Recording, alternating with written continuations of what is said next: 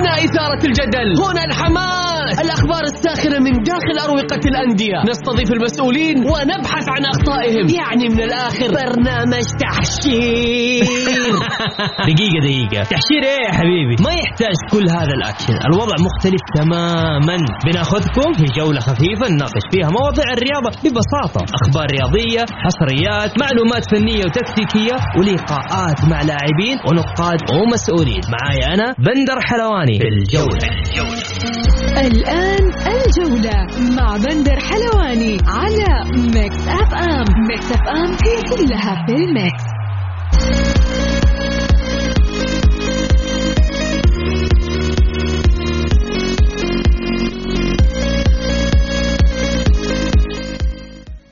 مساكم الله بالخير في حلقة جديدة من برنامجكم الجولة على ميكس اف ام. يوميا بكون معكم أنا بندر حلواني من الأحد إلى الخميس من الساعة 6 وحتى 7 مساء.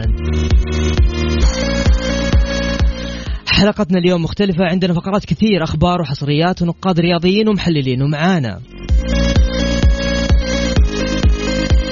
الناقد والمهتم بالشأن الاتحادي فهد المحياوي، والإعلام المغربي حمزة اشتوي.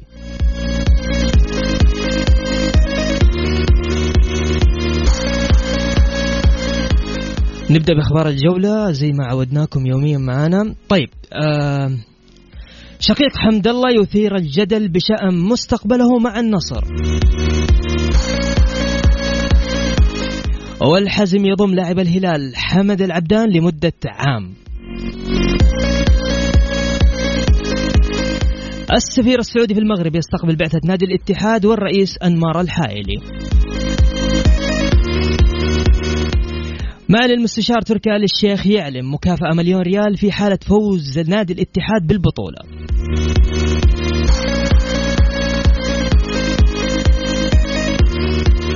إدارة نادي الاتحاد تتفق مع بليتشي لتسوية مستحقاتها والبالغة 56 مليون ريال.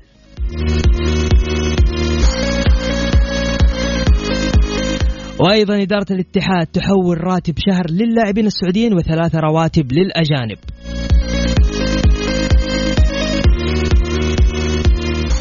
وأخيرا الأهلي يستعد لرفع كافة متطلبات الحصول على الكفاءة المالية.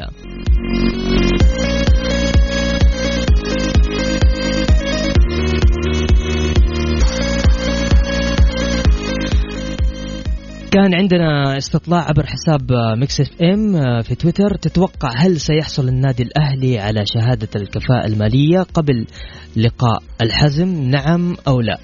طبعا أنا حاب أسمع رأيكم قبل ما نحط التصويت، أو تقدر ترسل اسمك على واتساب الإذاعة 0548811700 أو على حسابات ميكس اف ام راديو @mixfm، أو كمان عندنا هاشتاج البرنامج برنامج الجولة. خلينا نسمع أغنية وبعدها الأمير عبد الله بن مساعد والأمير عبد الرحمن بن مساعد يتمنون الفريق الاتحاد التوفيق أمام الرجاء المغربي.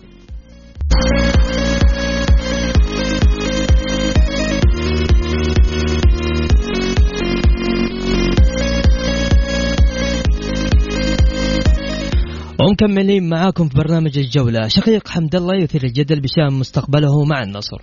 طيب وش اللي صار؟ بدأت بمشكلة مع المدرب، مدرب نادي النصر عندما استبدلوا أمام ضمك، ثم طلعت أنباء إنه حمد الله سافر المغرب. بعد ذلك أمس نشر بوست أخو حمد الله حان وقت خوض تجربة جديدة ونجاح جديد. ثم أعلن أمس أحمد كاكي في إحدى البرامج مع أحد الزملاء أنه مهاجم الاتحاد موجود معهم في المغرب. الناس ربطوا الموضوع باللاعب حمد الله. اليوم طلع خبر صحفي أنه حمد الله طلب من إدارة النصر الانتقال للاتحاد. إيش رأيكم في القصة؟ تتوقعون حمد الله بينجح في الاتحاد، أو إنه نادي الاتحاد راح يكون عنده مهاجم غير حمد الله؟ وهل راح يتأثر النصر بخروج حمد الله؟ طيب تقدر تشاركونا على واتساب الإذاعة 0548811700 في موضوع حمد الله. اللي حاب يشارك ب0548811700. طيب عندنا كمان موضوع نادي الاتحاد. صراحة نادي الاتحاد معالي المستشار تركي آل الشيخ يعرض مكافأة $1,000,000 للاتحاد في حالة الفوز بالبطولة العربية. للتعليق أكثر معنا الناقد والمهتم بشأن الاتحادي فهد المحياوي. مساك الله بالخير، شاكر لك ظهورك معنا في برنامج الجولة حبيبنا فهد. يا مرحبا يا بندر، مساك الله بالخير وعلى السادة المستمعين، وأنا مسرور جدا يا بندر، أنت إضافة كبيرة لمكس اف ام وبرنامج الجولة، وأنا سعيد جدا إن اليوم معك. أنا كذلك والله سعيد، بس كثير تحس إني بارد صح؟ الليلة ما أعتقد ليلة باردة بعد الأخبار اللي طلعت والله يا بندر. كيف شايف موضوع حمد الله؟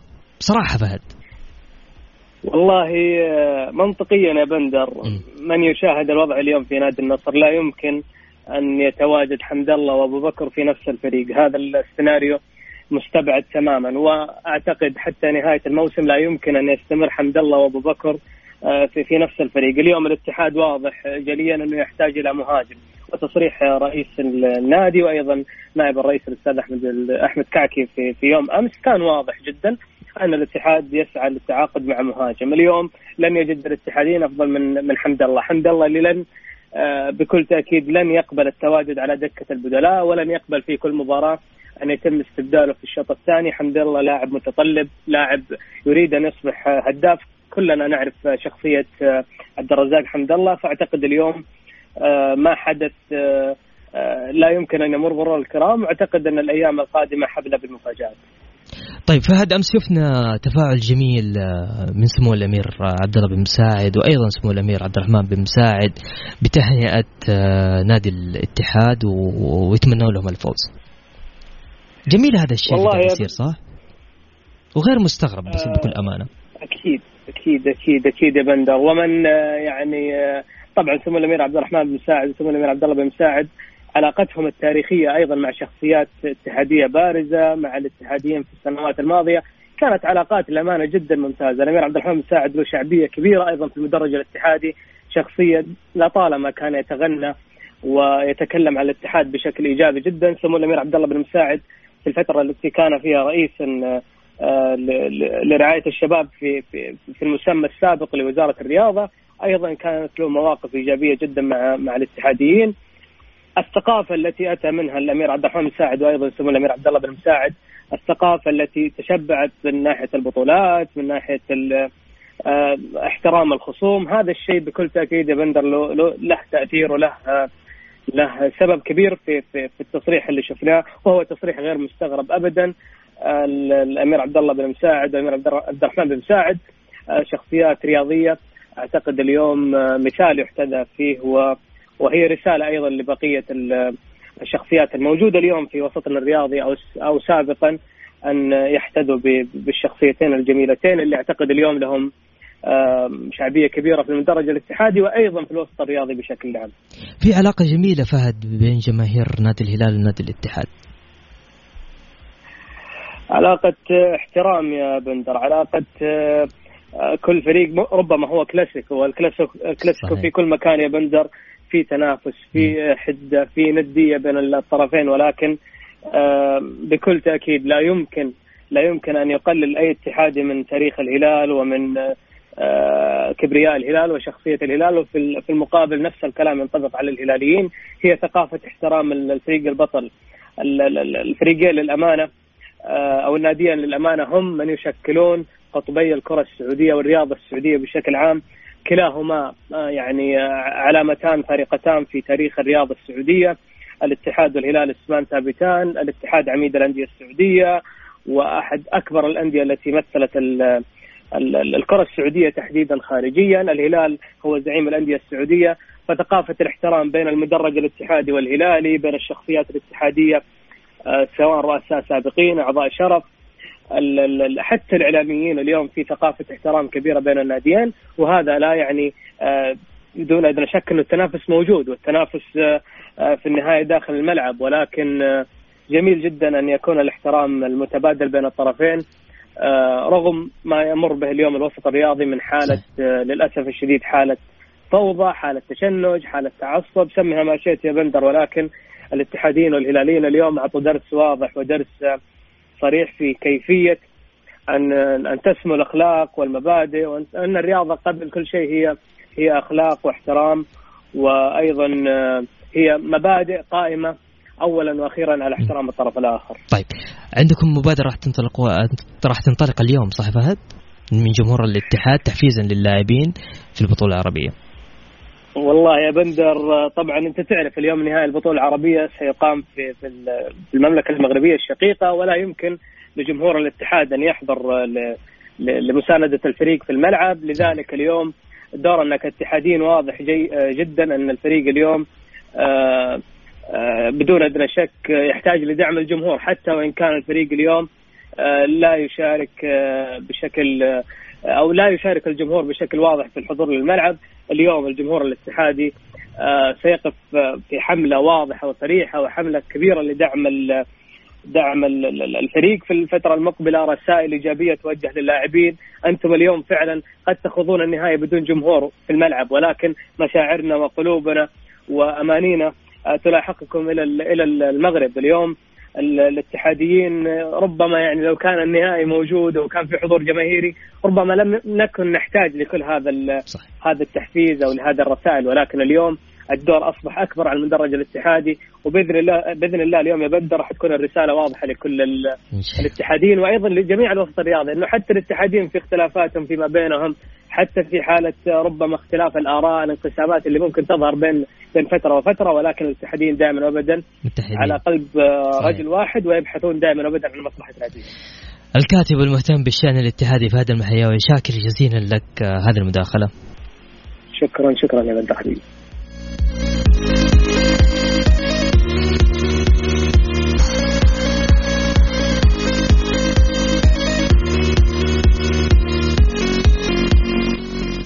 نطلع نسمع داليا مبارك وبعدها لاعبو الرجاء يرفضون العودة للتدريبات قبل مواجهة الاتحاد.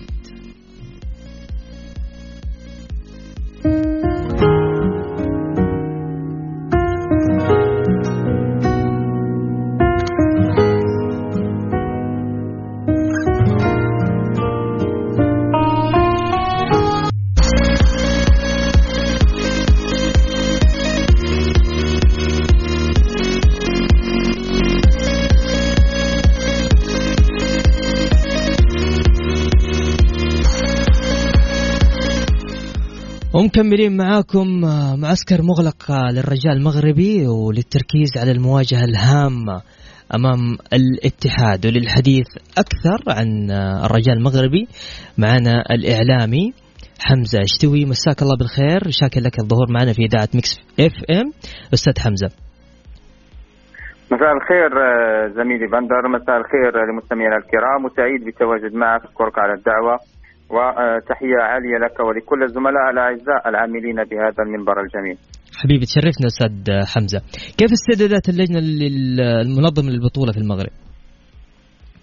أكيد كما يعلم الجميع مسابقة كأس محمد السادس للأندية الأبطال تصل أو قطار هذه المسابقة يصل للمحطة الأخيرة، والمغرب له الشرف الكبير باحتضان احتضان المباراة النهائية هنا على أرضية المجمع الرياضي الأمير مولاي عبد الله. الاستعدادات بدأت على قدم وساق منذ أسابيع تقريبا. اللجنة المنظمة اللجنة العربية حضرت إلى المجمع الرياضي الأمير مولاي عبد الله، وقفت على جاهزية هذا الملعب، ظروف كذلك اللوجستيكية كلها جاهزة، الأمور جاهزة من الآن لاحتضان هذه المباراة.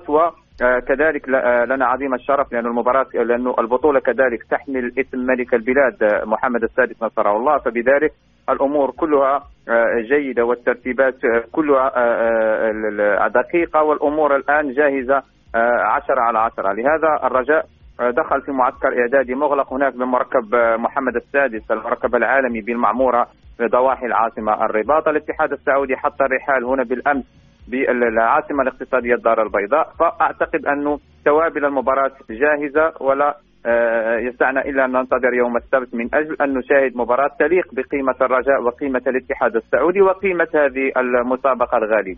الرجاء لعب مباراة استعدادا أمام الاتحاد أمام روما الإيطالي وخسر ب5. هذا الشيء كان مسبب إزعاج كامل لجماهير الرجاء. أكيد زميلي بندر، هي المباراة الودية جاءت في وقت غير مناسب وفي ظروف غير ملائمة بالمرة، لأنه الجماهير الرجاوية حتى أضعك في الصورة وأضع المستمعين الكرام في الصورة تتساءل كيف للرجاء أن يلعب هذه المباراة الودية والمشاكل الكبيرة التي عاشها الفريق الأخضر، لأن الرجاء اتجه صوب روما الإيطالية لمواجهة فريق كبير، والفريق لم يجري أي حصة في ذلك الأسبوع لأنه كانت مشاكل بالجملة في محيط الفريق الأخضر، إضراب عن التدريب في حصتين متتاليتين قبل شد الرحال صوب روما، كلها معطيات أرخت بظلالها على الفريق الأخضر وعلى أداء النسور أمام ذئاب روما بأرضية الأولمبيكو. وهذا ما عرفته هذه المباراة. لهذا أقول الهزيمة ب5-0 أمام فريق كبير كروما لا يعكس القيمة الفنية للاعبي الرجاء، لا يعكس القيمة الكبيرة لفريق الرجاء. أقول على أن مباراة الرجاء الرياضي والاتحاد السعودي ستدوب فيها كل الفوارق. الرجاء سيدخل المباراة وهو يعلم على أنها مباراة من أجل أن يكون أو لا يكون مباراة الموسم. الرجاء انتظر كثيرا هذا الموعد، وأكيد الفريقان سيدخلان هذه المباراة وكل واحد منهما يبحث عن التتويج باللقب الثاني في المسابقة. الاتحاد اللي فاز بنسخة 2005 والرجاء فاز بنسخة 2006 في البطولة العربية. لهذا أقول الرجاء وضع كل المشاكل جانبا ودخل في تركيز كبير، لأنه الجماهير والمكونات وكل الأطياف الرجوية لن تقبل إلا بالفوز، ويعلمون جيدا أنه الخصم ليس بالسهل والخصم له تاريخ كبير في كرة القدم السعودية والعربية، فريق من حجم الاتحاد السعودي المدجج بالأسماء الكبيرة التي نعرفها جيدا. حمزة، حكيني عن الغيابات اللي راح تكون متواجدة في فريق الرجاء. أكيد فريق الرجاء لا أقول غيابات وإنما أقول القيمة الكبيرة التي كان يمنحها المهاجم بين مالونغ والمهاجم الكونغولي الذي يعتبر بقيمة كبيرة وكبيرة جدا وساهم بشكل كبير في وصول الرجاء إلى المباراة النهائية. تم تسريحه لفريق الشارقة الإماراتي. غير ذلك فأعتقد أن كل الأسماء هي جاهزة، كل الأسماء المتوفرة أقول هي جاهزة، لا إصابات تذكر، لا توقيفات تذكر، الفريق جاهز، الفريق الآن يحضر بالشكل الصحيح. ما نتمناه صادقين كمغاربة وكمتابعين للكرة المغربية هو أن يكون الفريق تقنيا وذهنيا وتكتيكيا وبدنيا في الموعد أثناء المباراة، لأنه فريق الرجاء من نوعية الفرق التي تكبر في المواعيد الكبرى. الرجاء في حال إذا كان حاضر ومجهز بالطريقة الصحيحة فأعتقد أنه سيكون المرشح فوق العادة للفوز. كذلك عامل استقبال فريق الاتحاد السعودي على أرضية المجمع الرياضي الأمير مولاي عبد الله، وإن كانت الجماهير ستغيب وجماهير الرجاء تعطي دفعة كبيرة وكبيرة جدا لهذا النادي الأخضر. طيب خليني أقول لك حاجة حمزة من مصادر خاصة، إحنا نتمنى لكم إن شاء الله مباراة جميلة، لكن على حسب علمي ومصدري الخاص إنه لاعبين الرجاء عندهم متأخرات مالية وأضربوا كمان أيضا عن التدريبات. أكيد أنا كما قلت لك من قبل هي كانت إضرابات عن التدريب بسبب المستحقات المالية العالقة في ذمة النادي، لكن هذا كان قبل إضرابات هذه بس قبل المباراة.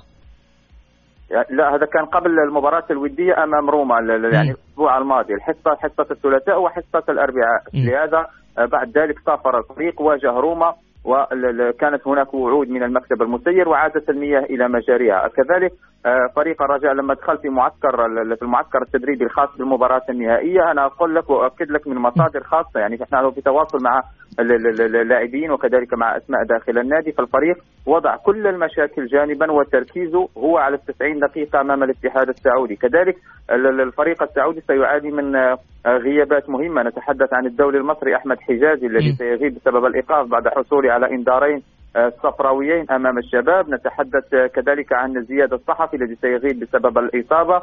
كذلك هناك مصادر تقول أنه عبد المجيد الصواط المنتقل إلى الفيصلي والسربي ألكسندر الذي غادر الفريق بعد نهاية عقده. هي كل أسماء سيفتقدها كذلك الاتحاد، لكن ما نعلمه جيدا عن فريق الاتحاد السعودي هو أنه فريق مدجج بالنجوم، عنده مدرب مميز، عنده أسماء جيدة، فبذلك حظوظ الاتحاد رفقة المدرب فابيو كاريلي هي قائمة، وحظوظ الرجاء رفقة الاتحاد الشابي هي الحظوظ قائمة. أنا أقول المباراة 50-50 50-50 بين الفريقين، والفريق الذي سيكون حاضر ذهنيا وتكتيكيا وبدنيا وتقنيا طوال 90 دقيقة هو المرشح للصعود إلى البوديوم والتربع على عرش هذه البطولة العربية.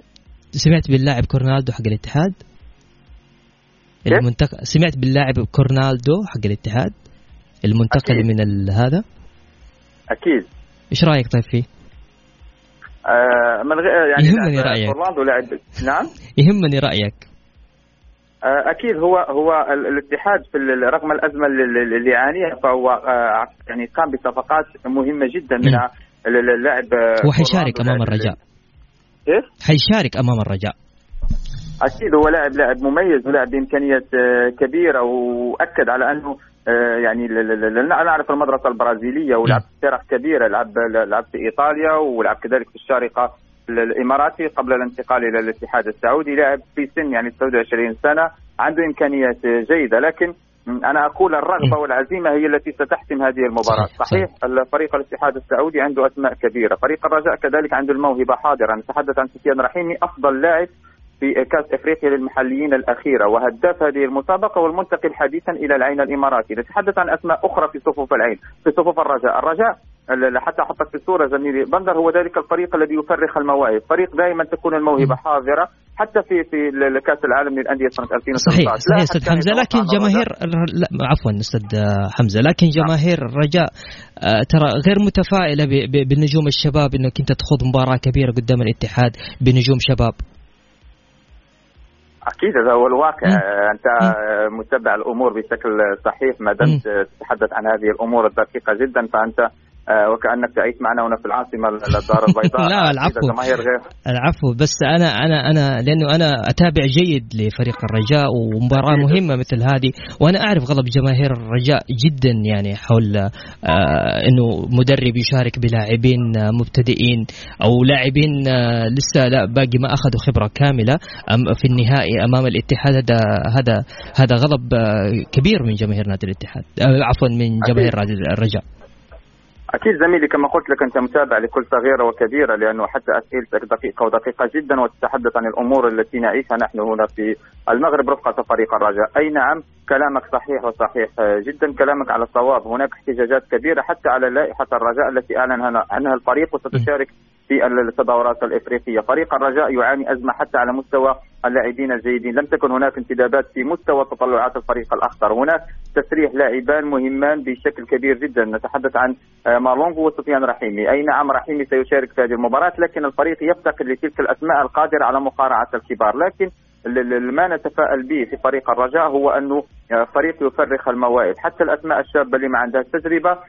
احنا ما عندناش حل، لا يمكن أن نتعاقد مع أسماء قبل مباراة السبت، لا يمكن أن نضيف أسماء جديدة قبل مباراة السبت. لهذا هذا هو الاتجاه الذي ذهب فيه لمدرب الرجاء الأسعد الشابي، وكذلك رئيس الرجاء رشيد الأندلسي والمكتب المسير للرجاء. الأسماء الحاضرة، وكما نقول الرجال بمن حضر، فالأسماء الحاضرة يعني تتطلع إلى أن تظهر في هذه المباراة الكبيرة، تتطلع إلى أن تحدث المفاجأة على حساب الاتحاد السعودي. وأقول على أن الاتحاد حظوظه كبيرة في الفوز والرجاء حظوظه كبيرة في الفوز. صحيح الرجاء سيحضر بأسماء شابة في عدد من المراكز على مستوى التشكيلة الأساسية، ولكن عامل الأرض، عامل كذلك المنح المالية المغرية في هذه المسابقة العربية، كلها أشياء تحفز لاعبي الرجاء. وكذلك لاعبي الرجاء يعلمون أنها مباراة الموسم، مباراة تختزل مجهود موسم. لاعبي الرجاء ومكونات الرجاء انتظروا طويلا هذا اللقاء، فلذلك لا أعتقد على أنهم سيدخلون المباراة وهم يرون على أن هناك أسماء شابة غير قادرة على مقارعة لاعبي الاتحاد له كل التحية والاحترام، ونعلم جيدا أنه فريق حتى تعاقداته كانت على المقاس، لكن الاتحاد كذلك يعاني أزمة مالية. وهناك يعني رغم الأزمة المالية هناك مكافآت، حديث عن مكافآت من آل شيخ كذلك للاعبي الاتحاد في حالة تتويج، لكن في الأخير حتى هناك في مكافآت من المكتب المسير بالرجاء المغربي. أكيد في مكافآت كذلك من المكتب المسير للرجاء، لأنه هي أوتوماتيكيا صارت عادة يعني في مثل هكذا تظاهرات وفي مثل هكذا مناسبات. الحديث كبير جدا عن المكافآت من المكتب المسير لفريق الرجاء. لهذا أقول على أنه فريق الرجاء ستكون هناك مكافآت، ولاعبي الرجاء سيلعبون المباراة من أجل الفوز، ونفس الأمر بالنسبة للاعبي الاتحاد. لهذا أعتقد أن المباراة تبقى 50-50، والرجاء قادر على التتويج وكذلك الاتحاد قادر على التتويج. نتمنى أن نطلع بمباراة جميلة جدا تليق بالفريقين. كان معنا الإعلامي حمزة شتوي، شكرا جزيلا لك حمزة. أنا من أشكرك زميلي العزيز، وأقول لك مرحبا بالاتحاد السعودي في بلده الثاني، مرحبا بلاعبي الاتحاد، بالإعلاميين الأشقاء القادمين من السعودية، بمكونات الاتحاد، ونتمنى أن يكون نهائي عربي يليق باسمين كبيرين من قيمة الرجاء والاتحاد. شكرا جزيلا. شكرا حمزة، شكرا.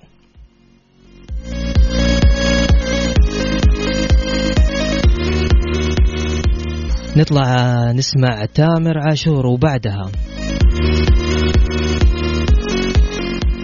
ميكس سبورت عن اللاعب كورنالدو.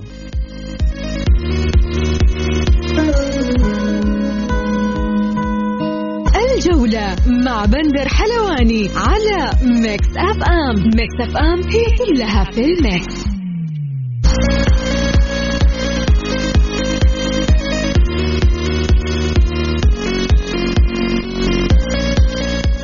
ومكملين معاكم في فقرة ميكس سبورت. هي فقرة عن معلومات سريعة وتحليلية وتكتيكية.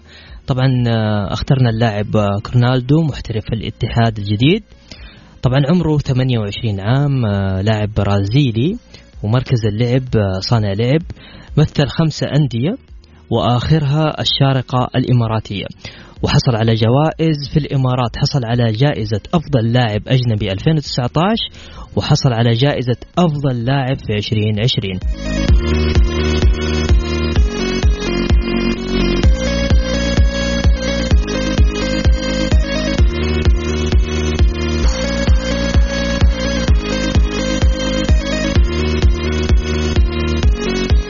طيب اللي حاب يشارك معنا أرسل اسمك على واتساب الإذاعة.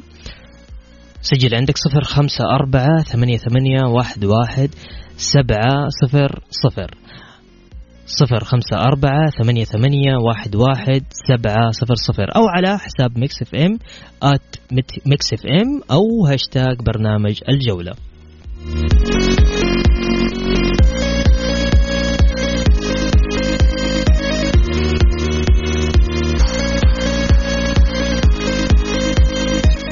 بس للمعلومية لأنه في كثير ناس ما تعرف، نهائي كأس محمد السادس للأندية الذي سيقام في الرباط حيلعب في الاتحاد السعودي والرجاء المغربي، ستكون يوم السبت 21 أغسطس على ملعب مولاي عبد الله بالرباط. الرجاء المغربي والاتحاد السعودي حيكون الساعة 11 مساء.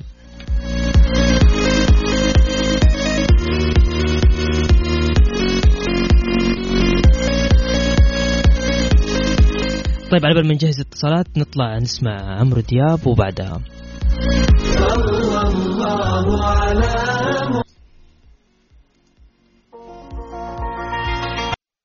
الجولة مع بندر حلواني على ميكس اف ام. ميكس اف ام هي كلها في الميكس.